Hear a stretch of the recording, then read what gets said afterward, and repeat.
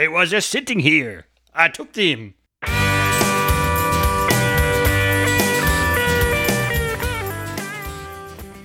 Howdy, you're listening to Come and Take It, a talk show about Texas by Texans, where three friends, born and raised in the Lone Star State, share our views on the history, culture, and just what it means to be Texan. I'm Mike Zolkowski. I'm Sean McIver. And I'm Scott Elfstrom. Long before the arrival of Europeans, the land that eventually became Texas was occupied by a diverse array of native people with complex variety of cultures and lifestyles. Their interactions with each other and the Europeans would later come to shape both the culture and history of the state. Today we're going to take a look at some of these tribes that live predominantly in the eastern half of Texas. But first, what's your favorite Texas river? I'm going to go with the Frio River because it's the only one I've ridden a tube down. Well, that's the part you can ride the tube down and not the little trickle part at the end. Yeah, there's actually a lot of little parts you can ride the tube in on the Frio. I'm going to say the Brazos River because it's mighty and brown and has great Texas historical significance. Yeah, go pick the big one. Washington on the Brazos. I'm going to cheat and go with two rivers, the Pedernales and the Colorado, mostly because they come together on Lake Travis, which I spent a lot of fun times at Lake Travis. I'm going to check with the judges, and they say, you cannot pick, must pick one. Well, To see you're going to have to. To see the effect of Native Americans on Texas, you need look no further than the name itself. The word is a Spanish translation of the Caddo word Tejas, which means those who are friends, and it's the inspiration for mottos like the friendly state, drive friendly, the Texas way. From that early contact until the last tribes moved to Oklahoma or onto reservation, the Native Americans and European settlers shared a rocky relationship. This relationship was sometimes friendly, often violent, and always worthy of the larger-than-life character of Texas. We've already looked at the Comanche in another episode, but today we're going to look at some of the other 25 tribes that called Texas home. Since you've already mentioned them, we'll start with the tribe responsible for naming the state, the Caddo. The Caddo were a tribe of mound Indians who inhabited the area of Texas, Louisiana, Arkansas, and Oklahoma. They were related to other cultures of the central U.S. who built massive mounds of dirt as part of their religious beliefs. They were farmers and had a society familiar to European settlers, which led them to being referred to as civilized. The Caddo were once a single tribe with the Wichita and Pawnee, but they split before the coming of the Europeans. The other two tribes moved into the plains, while the Caddo moved into East Texas, where they formed two main groups. The Caddo Hidacho lived around the Arkansas-Oklahoma border. They had a central village with a paramount chief and several other villages scattered up and down the Red River. The Tejas or Hassanai Caddo lived around modern-day Nacogdoches and had fewer satellite villages scattered around both sides of the Sabine River. Nacogdoches is actually built on the remains of one of the Tejas Caddo's biggest villages. The area the Caddo claimed for themselves is temperate with plenty of rain, and they were farmers. It's also called the Piney Woods for a reason, and the Caddos used the many trees that grew in that area. Of particular note in the non-pine tree category is the bodark tree that has a tough but springy wood, which is perfect material for making bows. This is the only area in Texas where this type of tree grows, and the Caddo are the only ones who harvested it. They didn't keep these bows only for themselves. They traded them with neighboring tribes and even the plains-dwelling buffalo hunters. The Caddo used some of their harvest to construct impressively large huts. Wood frames were covered with grass or cane to make up the walls. These huts were often large enough for multiple families to occupy, and each group would have two huts, one for winter with full walls and one for summer, which only had a roof and a raised platform to allow air to flow underneath. Raising the floor combated the heat and humidity of an East Texas summer. Just like a patio. Yeah. They had a house and a patio. They had a house with them. They had a house and a patio. Very house. civilized. The Caddo were farmers and hunted game native to the Piney Woods. Each year, the men also traveled to the edge of the Great Plains to hunt buffalo. Buffalo hunting prior to horses involved either isolating single animals from the herd, finding dead animals, or stampeding smaller herds off cliffs using fire, all of this done while they were on foot. They also used carefully controlled fires in their agriculture, burning away the underbrush in the thick forests to leave room for their crops and fresh grass, which attracted game. Their control of this burning process was so great that Europeans visiting the area for the first time commented that the forests in America resembled parks in Europe. At the time, the Europeans assumed this was a difference in the environments, and it's only more recently that scholars realized that it was no accident. In addition to their woodcraft, the Caddo created advanced pottery which often included intricate patterns or handles and spouts in the shapes of animals. The remains of this pottery can still be found in the area.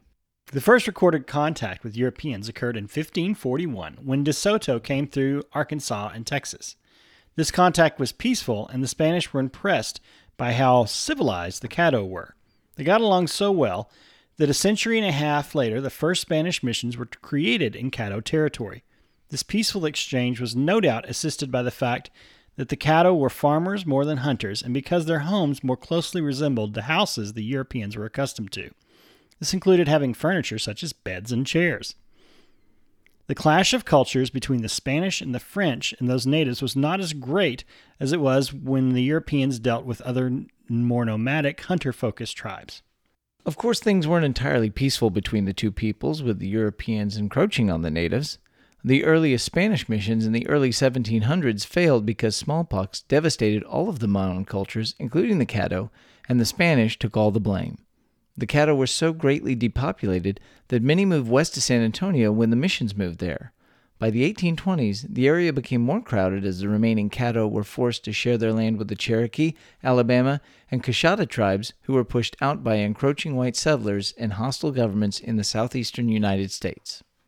Although Sam Houston tried to respect the rights of all Native Americans who lived in Texas when it was a republic, things did not go so well when he was not in power. The white settlers often stole cattle and crops from the Caddo, and they provoked the generally peaceful people into fights as an excuse to retaliate violently and seize their lands. By the early 1840s, most Caddos were moved to reservations along the upper Brazos River to get away from these abuses. Even there, they did not find the peace they sought, and in 1855, most of the Indians on the reservation fled to federal reservations in Oklahoma Territory.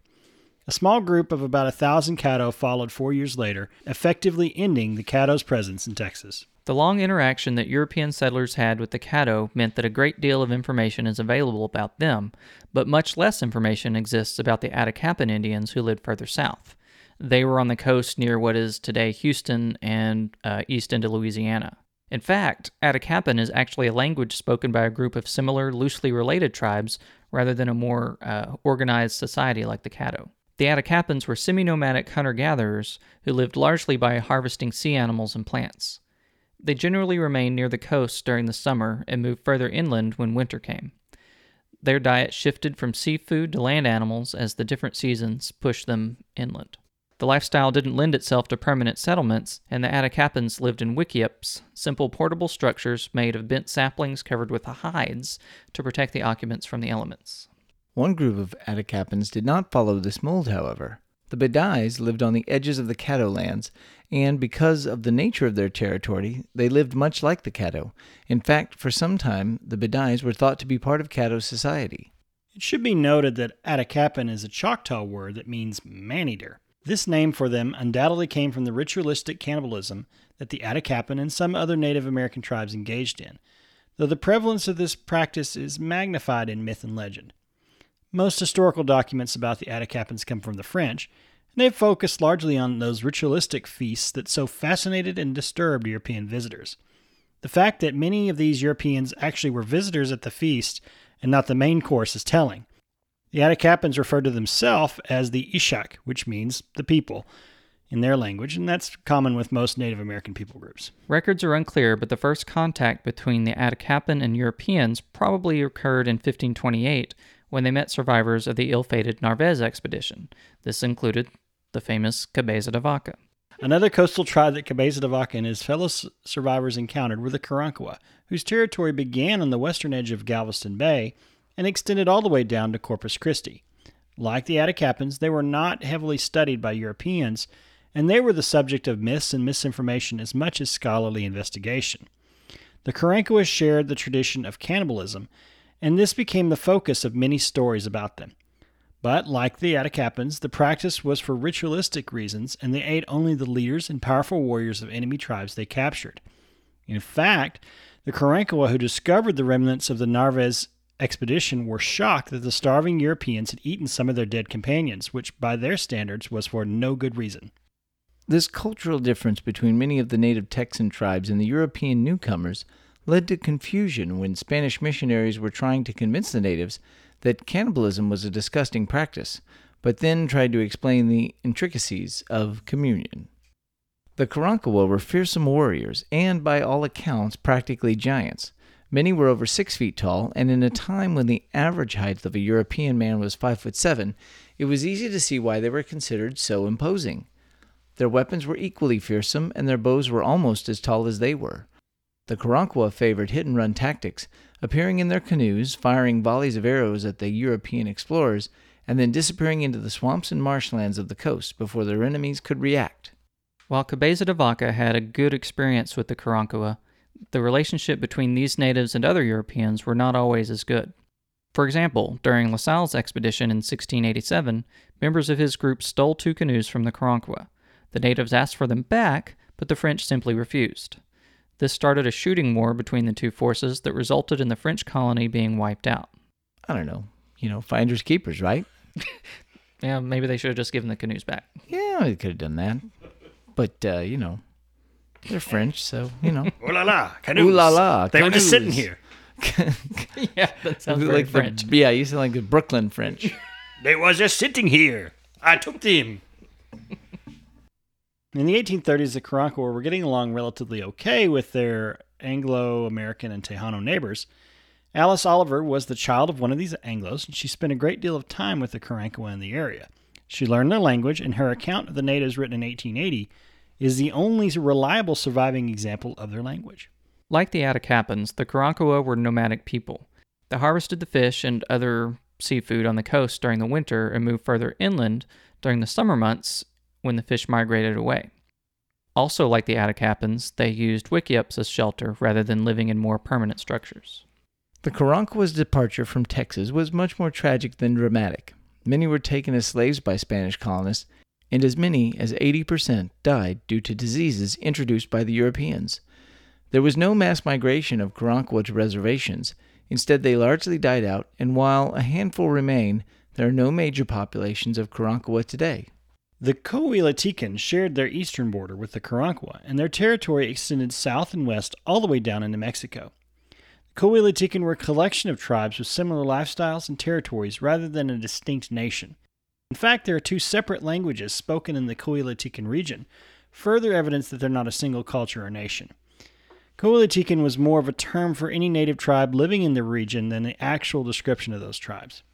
Before the coming of European settlers, the Coahuiltecan hunted buffalo that ranged into their territory. They also ventured far outside their territory on trading expeditions with other tribes. The Spanish explorer Alonso de Leon was a witness to one of these trade gatherings near modern San Marcos and Austin that included the Coahuiltecans. Other tribes from far and wide came to these camps as they were trading with members of the Caddo tribes, as well as Jumano from far west Texas. Things just went downhill for the Coahuiltecans after the Spanish arrived. Natural climate change that occurred around the same time meant that the bountiful herds of buffalo stopped coming as far south. The Spanish missionaries and settlers took the best lands that remained, and a slow decline occurred from when they went from prosperous traders and buffalo hunters to a people who were so starved for food that they literally ate rotting meat to survive. Throughout the 1500s, the Spanish raided the Coahuiltecan tribes for slaves. In fact, things got even worse in the early 1700s, when their territory was encroached upon by the Apaches who were being pushed south by the Comanche. Stuck between the Spanish colonists and the Apache, there was little for the relatively peaceful Coahuiltecans to do.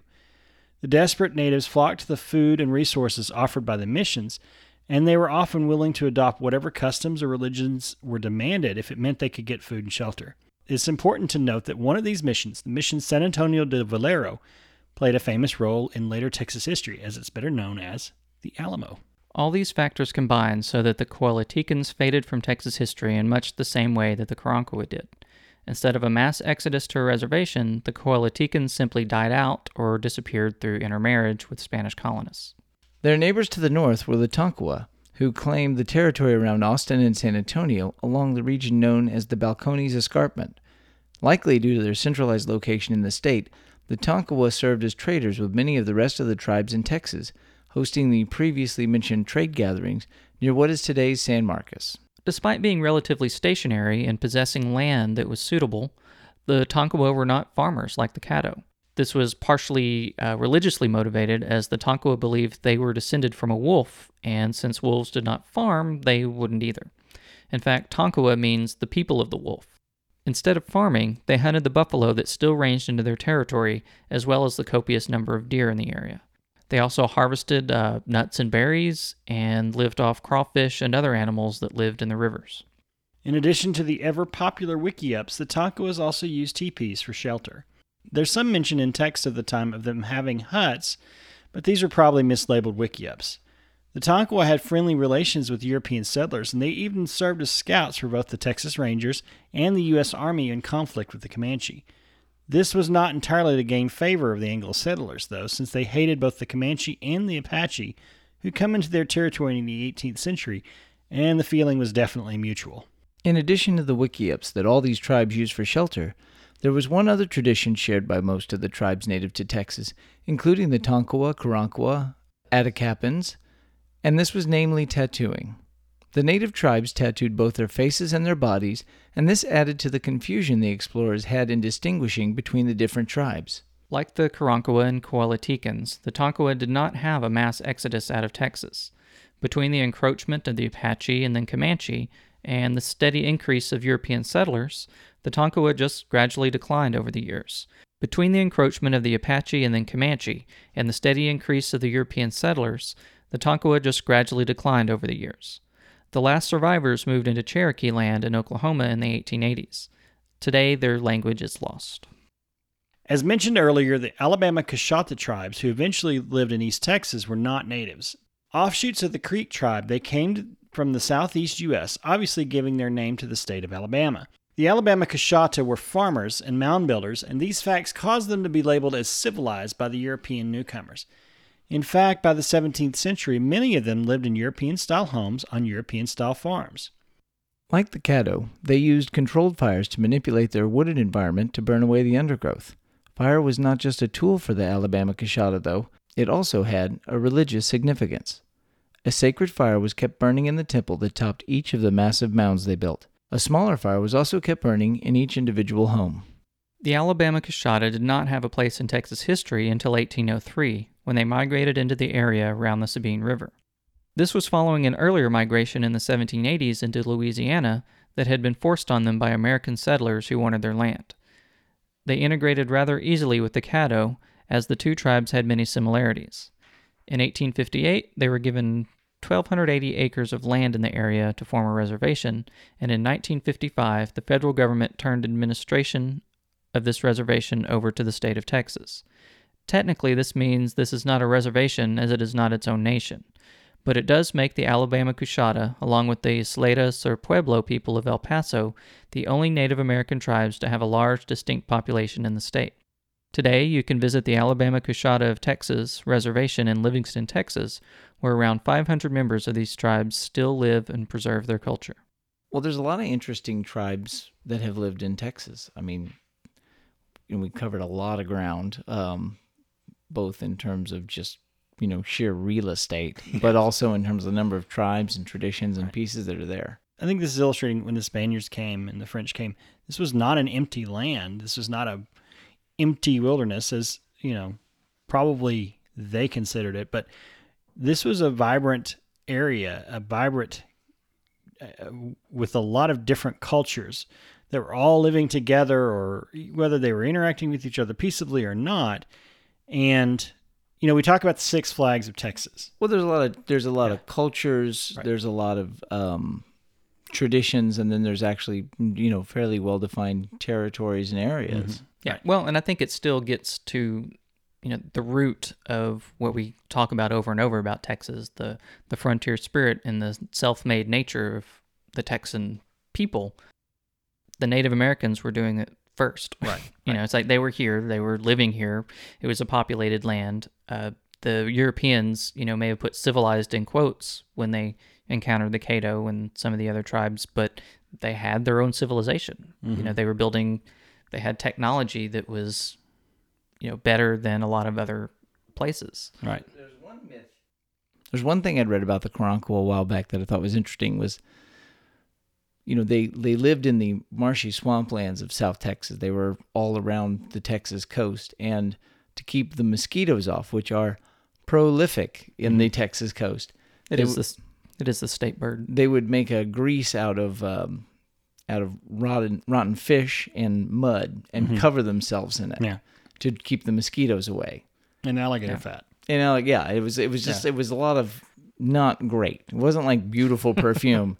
And there was a story I read that was another big turnoff to the Europeans, was there were these tall, scary people with giant, they were like, oh, they Covered in mud. they're covered in mud that ain't mud. Well, we talk about the Six Flags of Texas, but I've always considered that if the Native Americans of Texas had a flag, they were really the seventh flag. And really, you could consider that there were 25 more quote unquote flags of Texas that had this land and ruled over this land, and it influenced it. You look at all of the rivers and lakes and things in Texas, and these names, the Tonkawa and the Caddo, and all these things keep popping up, and you're like, well, what do these mean? Well, these are the people that lived here. And then ultimately, the biggest influence that still permeates today is our very name. Well, I think 31 flags over Texas would be an awesome amusement park. I'd go there. I think that would be, at least 5 times bigger. It would be cool to see a 7-foot tall Karankawa reenactor covered in alligator grease. If we built that, though, then I imagine the French section would get squeezed down even smaller. What I find interesting about this story is that on the surface of things, it seems that if the European settlers had not come into Texas, things could have proceeded relatively peacefully. It seems like most of the conflict came when Europeans came in from the south and east and north and pushed the Apache and the Comanche down below into the areas of the eastern tribes who were living relatively peacefully and trading and just surviving and farming and living their lives. And all of a sudden the Europeans came in and were encroaching on everyone's territory and squeezing these tribes together. Well, and in common with all of the other Native American tribes, the disease really was the difference maker. We talk about the Karankawa, 80% of their population died due to disease. The Caddo, millions of people of the mound cultures died in just a few years from smallpox. So that's a big difference. I think the other thing that's interesting is that the other area that the Native Americans really influenced Texas history is in reaction. The Europeans came to Texas initially looking for treasure, but they didn't find any. So then what brought them here, or what caused geopolitical changes? So La Salle came here and settled, and then his people were wiped out by the Indians. The French traders came here, like Saint Denis, came to trade, which drew in the Spanish. The Spanish came as missionaries to proselytize to the Indians. So they did have the influence. It's not today. It's an indirect influence, though. Well, it's hard because when we were in school as kids, you spend a nice piece of American history talking about the American, the birth of America and the relationship. So you read about things that happened on the East Coast and things that happened in Ohio, and that kind of Indian relations are really covered because there's a French and Indian War. But here in Texas, even though they're a significant piece of history, I don't think we really educate or cover it in any really significant depth in schools, at least not to the point where it really made a big impression on me as a kid. Well, it's just what's covered from 15,000 years ago to 1492. And then from that point on, it's the European influence. Yeah. And that's really, it's to the influence of Americas. But it's a shame though, because, particularly the Caddo, which we talked a lot about in this, they were farmers, and they had a good understanding of tools and fire, and they built houses, and they had a very peaceful community and an existence greatly differentiated from maybe what we expect from our thoughts about. Yeah, and the Spanish and the Mexicans had a very different relationship with the Indians than the Anglos did. And the Anglos, as you talk about this, the the influence of history in the East Coast, that's really where it influences Texas with the Anglos, because they came from Tennessee and Ohio and from Kentucky and from the Southeast, where, unfortunately, the only good Indian is a dead Indian. It doesn't matter how civilized that Indian is.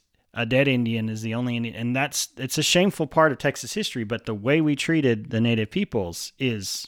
Well, and I think that what came to contextualize that relationship was the overwhelming the real Native American influence Texas is the Comanche. Yes, and absolutely. their complete dominance. And I think that's the first, last, and only thing that comes to mind when you start talking about Native Americans in Texas. Right. But there really is this wonderful culture that existed on the eastern half of Texas that was part of the piney woods. And I think that's the diversity of Texas that people miss when they go, well, Texas thinks it's so great. It's right in the middle of the map.